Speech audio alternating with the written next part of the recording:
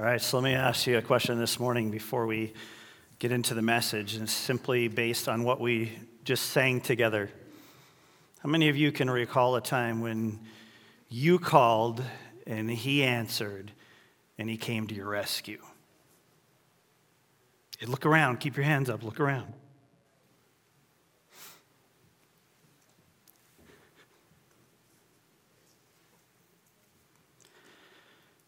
We serve a faithful God, don't we? We're going to look at a passage this morning where the psalmist says, this is it. This is what happened. I called and you delivered me. So if you don't have a Bible this morning, you're going to need one to follow along in. If you don't have a Bible or a Bible app, just put your hand up. Our ushers are coming right now, and they will give you a Bible that you can use to follow along in. And as usual, if you are receiving one of those Bibles right now and you do not currently have a Bible of your own, keep the one that you have. There is so much in God's Word that encourages us and strengthens us and teaches us, does so much for us, brings us life. And we ought to be tapping into it on a more regular basis. This morning we start a new series of messages that I want to introduce the theme of this series to you before we get into today's message. And so there's an image that you're seeing that's coming up on the screen, and it's our graphic for the series. And I want to explain the reason behind this graphic. It says a lot about what I'm going to talk about for the next few months. I actually love pictures like this. And today's message will help you understand why they're so meaningful to me. Why do I find encouragement from a picture of a tree that's thriving in the desert, or a tree growing out of a rock, or something like that, something so unlikely? If you've been on the Pictured Rocks cruise, you've seen, if you were on, how many of you have done the Pictured Rocks cruise? This is just something we did years ago, and I remember, as I'm thinking about it right now, I remember passing a particular rock sticking out of the water, a giant tower of a rock, and out of the top of this rock is this tree. It's growing on apparently nothing. It's very, very unlikely. So what does this say to me, and what do I hope it says to all of us? This series is called, as you saw, Unlikely.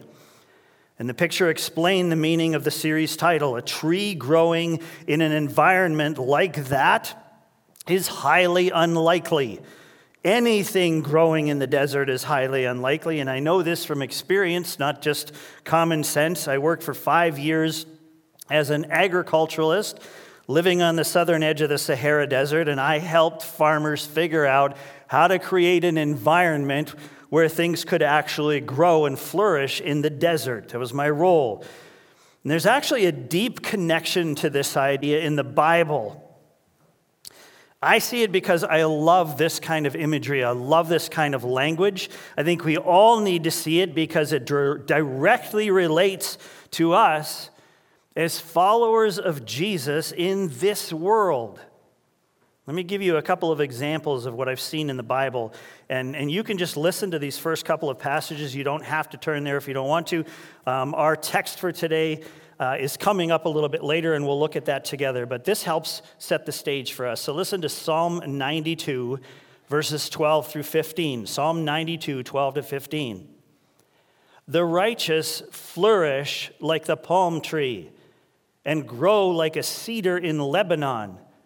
They are planted in the house of the Lord. They flourish in the courts of our God. They still bear fruit in old age. They are ever full of sap and green to declare that the Lord is upright. He is my rock, and there is no unrighteousness in him. Oh, the Bible talks about trees a lot. The cedar tree is mentioned in many books, in many contexts in the Bible. It's a tall, productive, useful tree. Palms are mentioned here since they seem to defy the odds regardless, and they flourish in places that defy logic, in dry, hot environments. And this psalm mentions something that speaks directly to where we're going in this series. The psalmist says that these trees flourish in the courts of our God. because they're planted in the house of the Lord. That's significant, and you're going to see why as we go. And then there's this reference in Isaiah chapter 41, verses 17 to 20. Listen to this.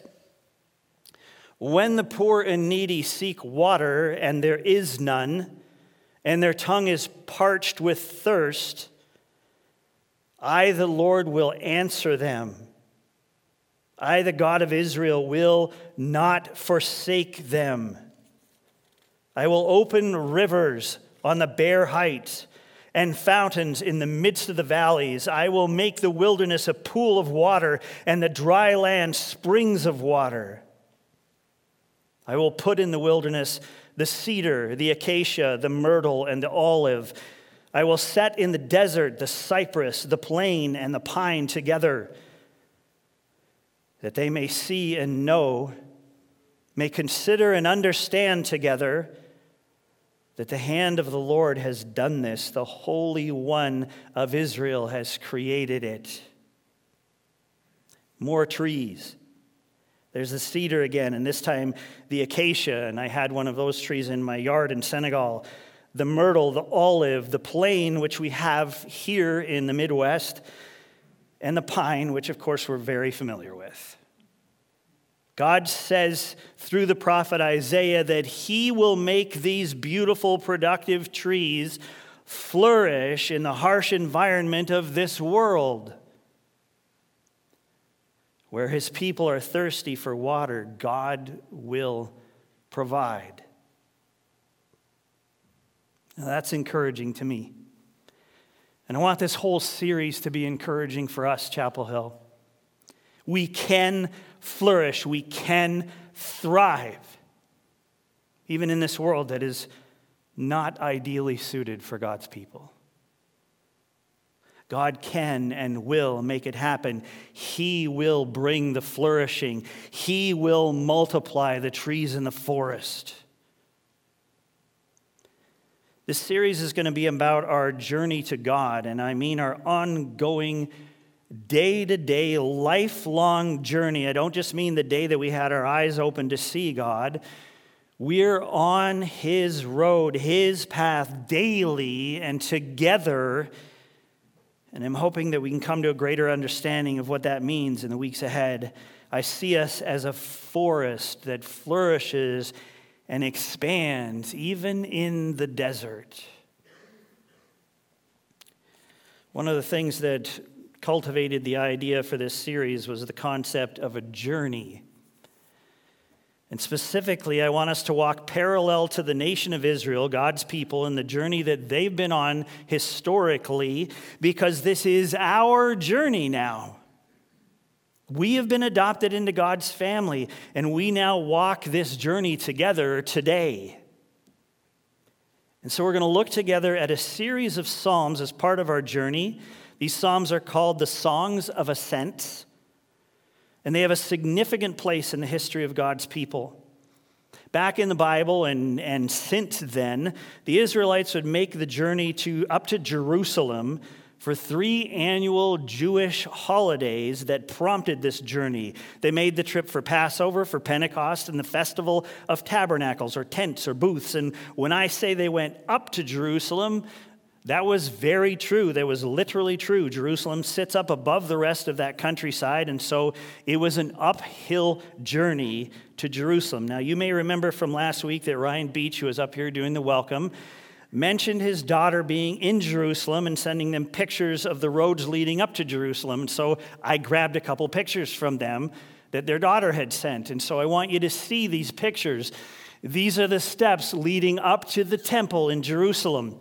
Everything was an uphill climb, and so during this journey, this is what they would go through. They would climb the steps. They would rise up to Jerusalem. That's why they're called Songs of the Ascent, going up. Next picture then looks at roads outside Jerusalem leading into Jerusalem, and they all had this uphill bent to them. You have to work to get there.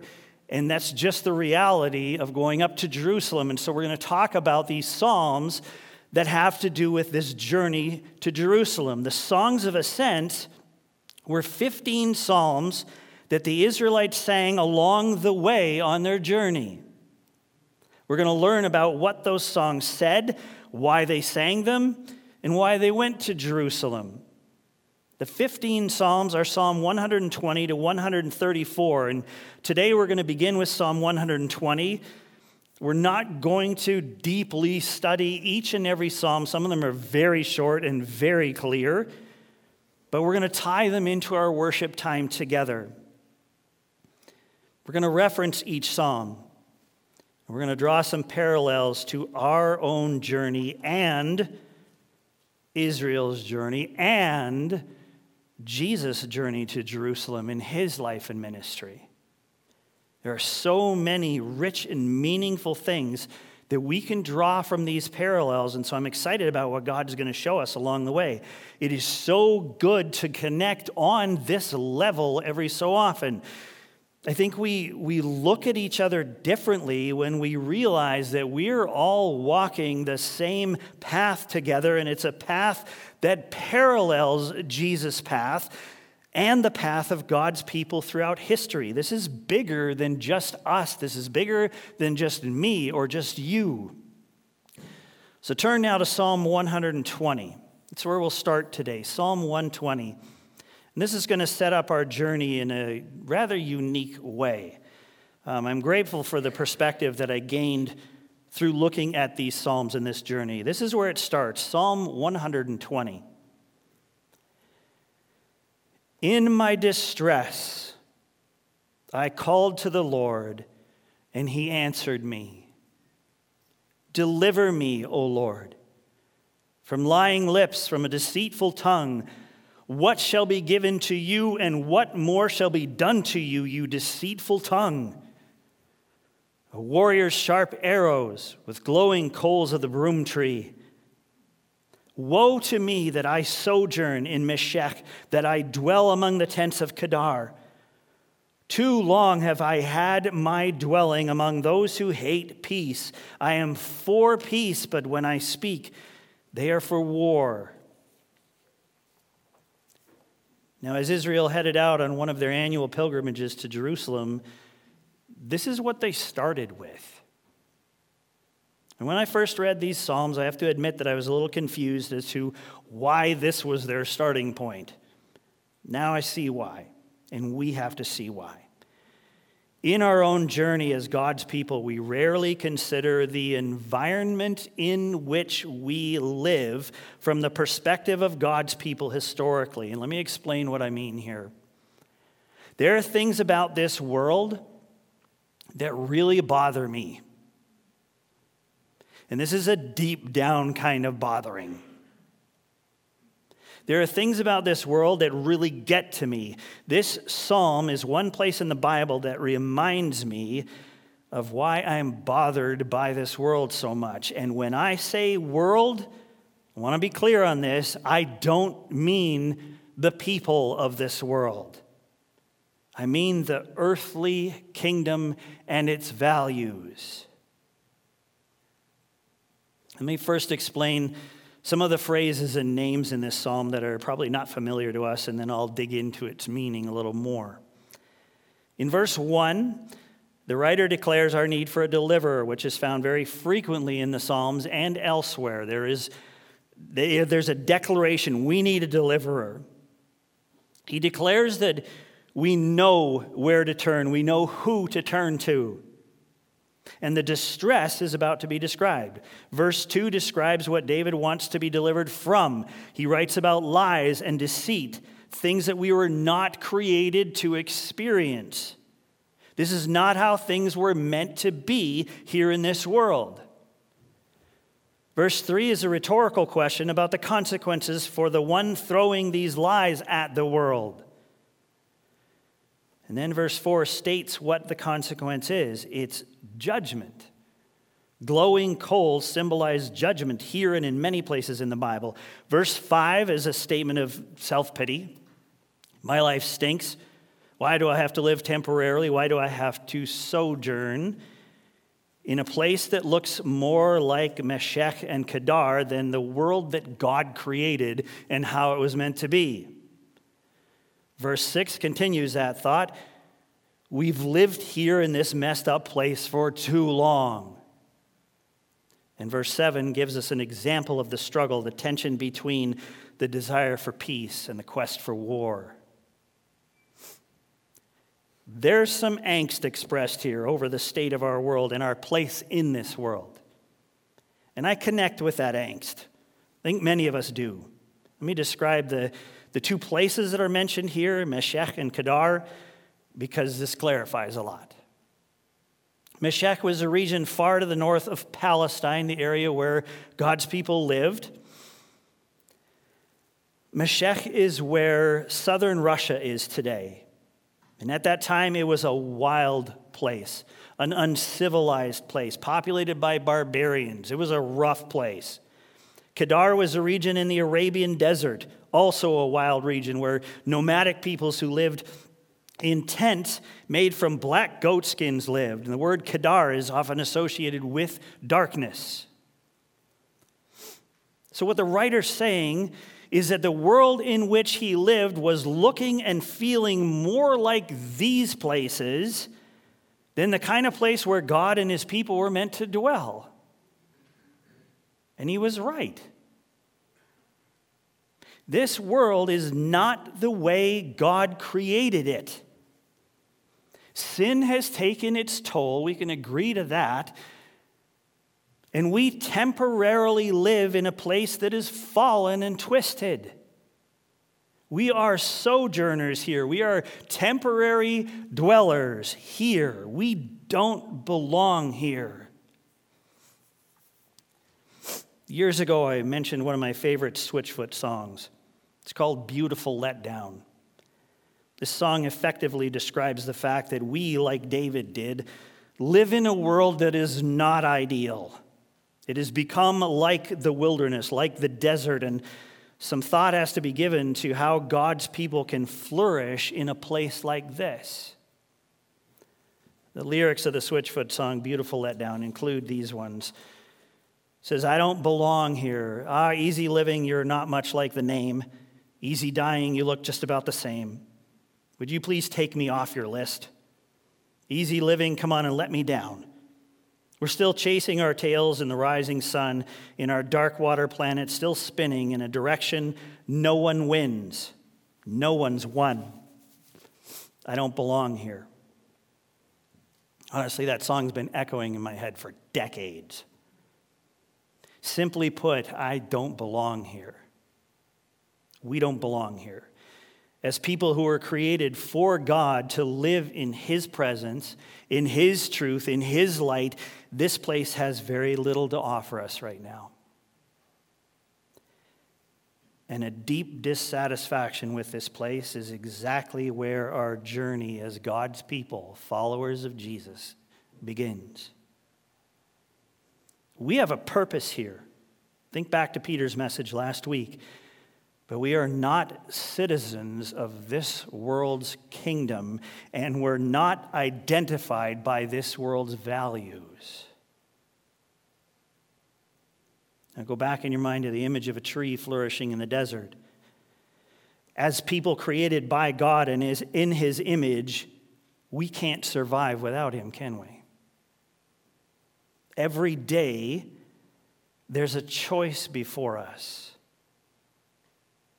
Do we choose the world and seek what we need to flourish in this world and what it has to offer, or do we seek what we need in God?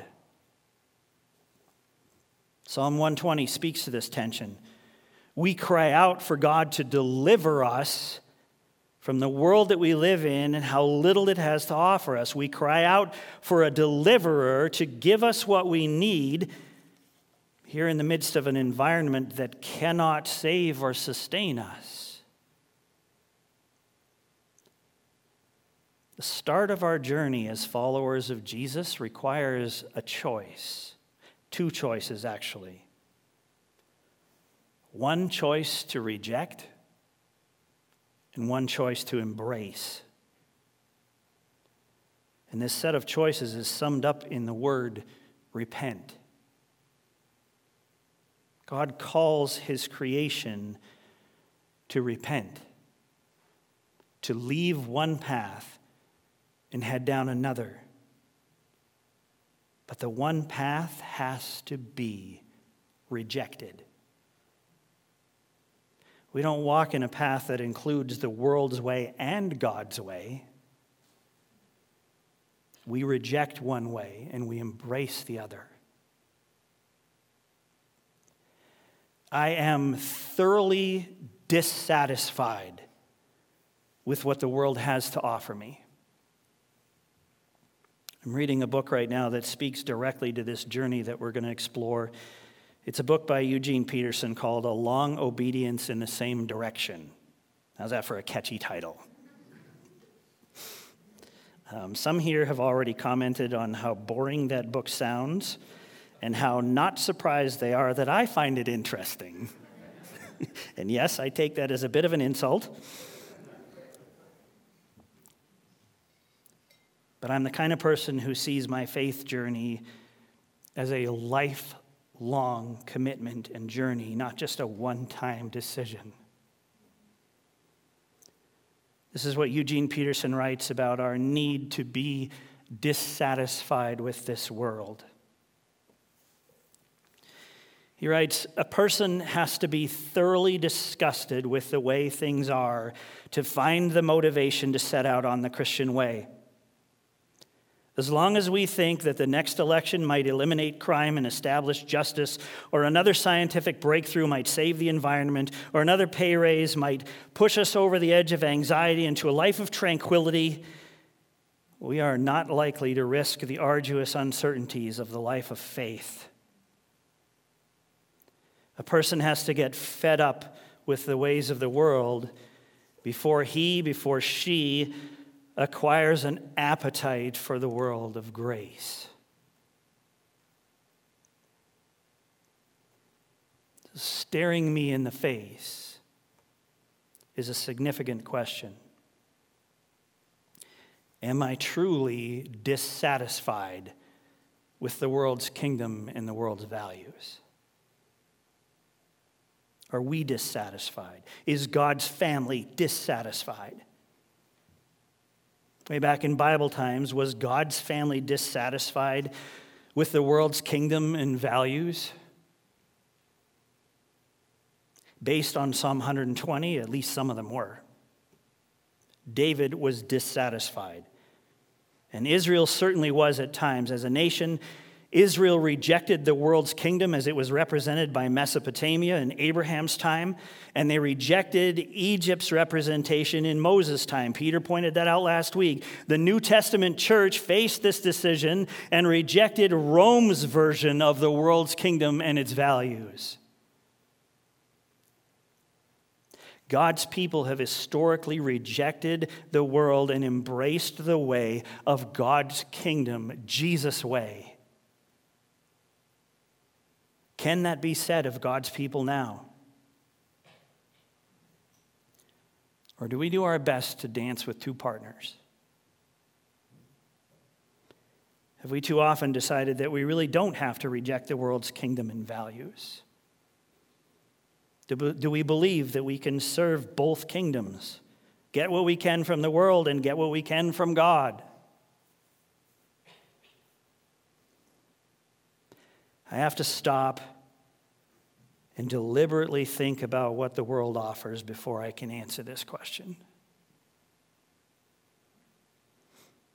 The world says that humans reign supreme.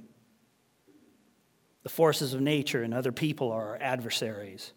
The world says that humankind is independent and growing stronger all the time. The world says that God is either non-existent or completely unconcerned. Humans shape history. Humans create change. Humans are capable of attaining their own salvation. Tell you what, there's a lot more to the world's kingdom and values, but isn't this far enough to give me reason to pause and question my acceptance of this world? And let me state again that this is not about the people around me. It's about a kingdom and its values that is lying to every human being on the planet. And beyond rejecting this kingdom and embracing God's, we're called to see how the lies and deception are imprisoning the people around us and surrender ourselves to being used by God to lead them to freedom.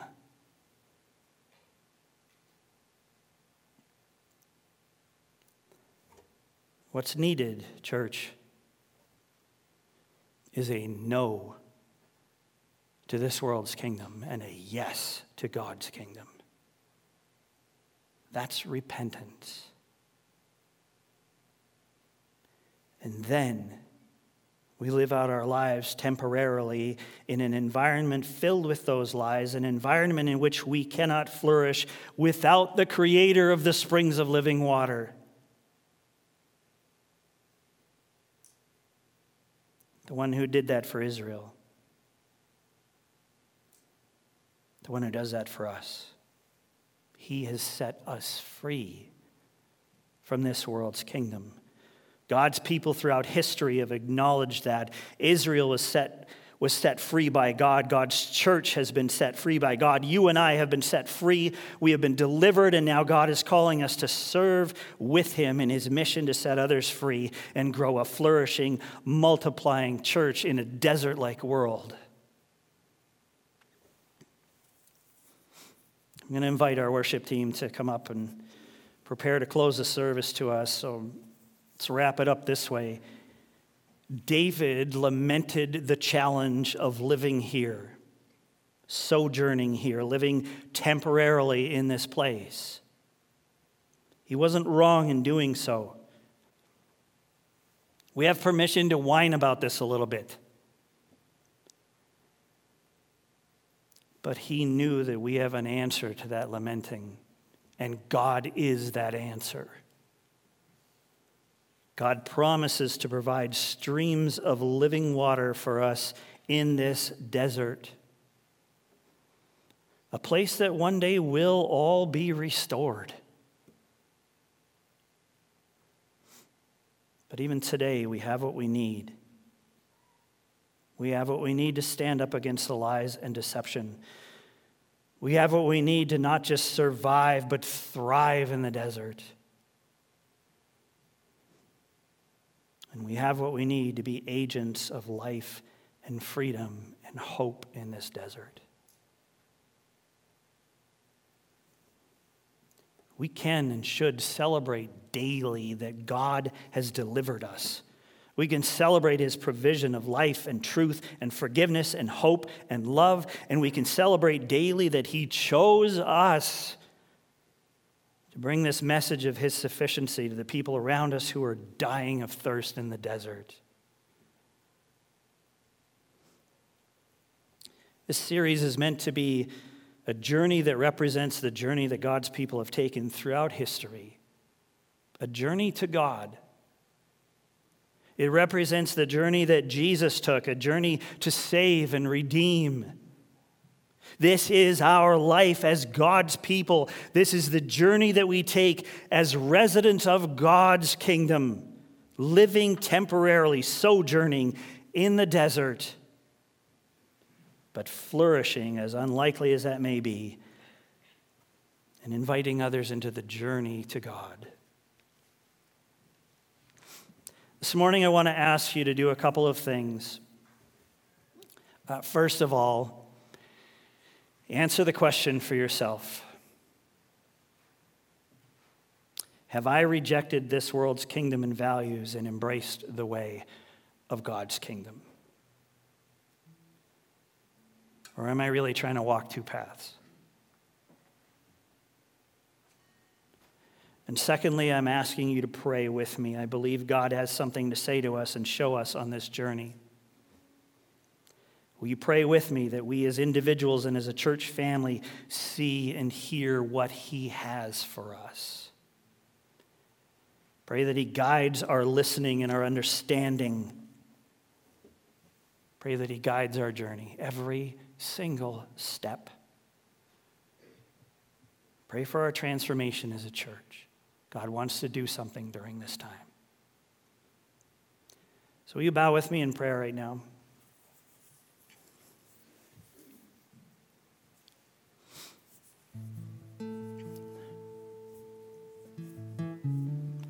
And I just want you to take a moment right now and just be honest with yourself and be honest with God. I highly doubt, in fact, I firmly believe that none of us have perfected this. So we're called back to a point right now where we may need to declare to God again that we reject this world's kingdom.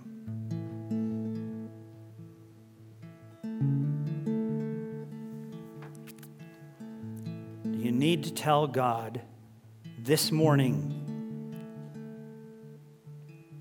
that you are determined to reject the kingdom and values of this world.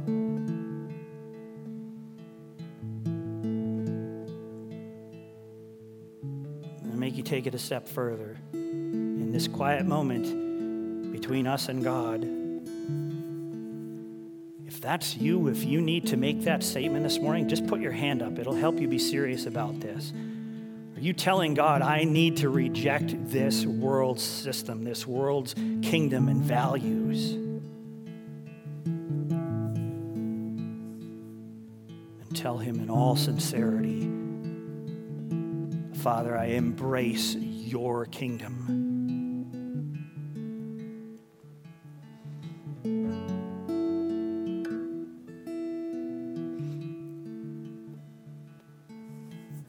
Father, I know that you are here. I know that you have something to say to us. You have something to show us. I know that you have a place where you're going to lead us. And so, Lord, on behalf of this church, we surrender. We surrender to what you have for us. I know, Father, that it's going to stretch us a little. It's going to challenge us. But I also know, Father, that you have made it possible for us to thrive in the desert. To find everything we need and then some as we tap into the living water that you provide for us. God, you have delivered us, and I praise you for that. But you have created us at this time to live in this environment and to demonstrate for the world around us that we have found everything we need to flourish in you. So, Father, open our eyes to the world around us. Help us to see beyond people to a kingdom and its values. To reject that with great determination. And to fully embrace the kingdom that you've called us into. That you've adopted us into. That you've made us citizens of. That's where we find what we need. You are our fortress. And you're everything that we need to flourish. So God, I just ask for a season of flourishing in individual lives, but for us as a church, that we will walk with Israel, that we will walk with Jesus, that we will acknowledge that we are your people. Citizens of your kingdom, and that we will seek you, our fortress, as we journey together into what you have for us. Thank you for your word. Thank you for the Psalms. Thank you for all the history that comes behind this, for so many testimonies throughout history of this reality, that even though it is very unlikely that your people could flourish in this environment, we can and we will, and you're the reason for that. So we praise you for that this morning, and we invite you into this journey to lead us and to fulfill your will in our lives, in the life of this church, as we surrender ourselves to you. And I pray this in the name of the one who makes this a possibility, in the name of Jesus Christ, your Son. Amen.